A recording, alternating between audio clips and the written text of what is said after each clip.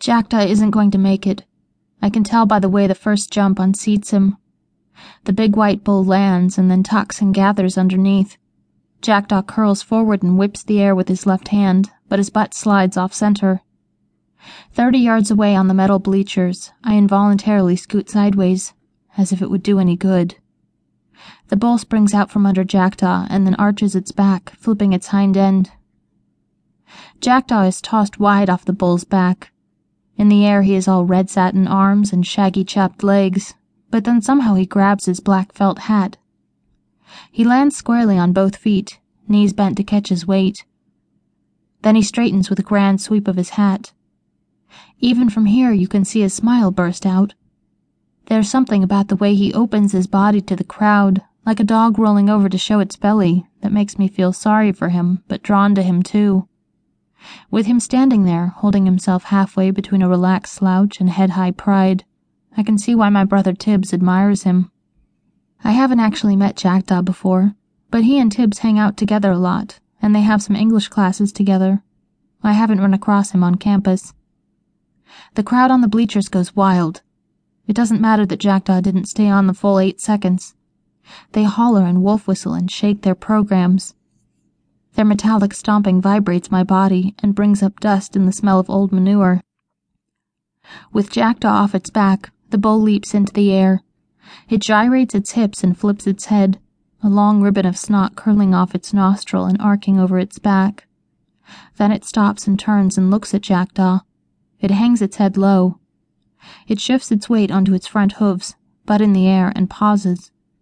The clown with the black face paint and the big white circles around his eyes runs in front of the bull to distract it, but it shakes its head like it's saying no to dessert. The crowd hushes. Then, I can't believe it, Jackdaw takes a step toward the bull. The crowd yells, but not like a crowd, like a bunch of kids on a playground. Some holler encouragement. Others laugh. Some try to warn him, some egg him on. My heart beats wild in my chest, like when my sister CJ and I watch those slasher movies, and Freddy's coming after the guy, and you know because he's the best friend that he's going to get killed, and you want to warn him. The bastard deserved it, CJ always says, for being stupid. It's like Jackdaw doesn't know the bull's right there. He starts walking, not directly to the fence, but at a slant toward the loudest of the cheers, which takes him right past the bull. I turn to Tibbs. What's he doing? He knows his stuff, Tibbs says, his voice lower than normal. The look on his face makes me want to give him a hug, but we're not a hugging family, so I nod, even though Tibbs isn't looking at me. Tibbs is leaning forward, his eyes focused on Jackdaw, his elbows on his knees and his shoulders hunched. Tibbs is tall and thin, and he always looks a little fragile, a couple of sticks propped together. His face is our dad's, big eyes and not much of a chin, sort of like an alien or an overgrown boy. He has the habit of playing with his fingers, which he's doing now. It's like he wants to reach out and grab something, but he can't quite bring himself to. It's the same when he talks. He'll cover his mouth with his hand like he's holding back his words. Tibbs is the tallest of us 3 kids. CJ, he, and I. CJ's the oldest.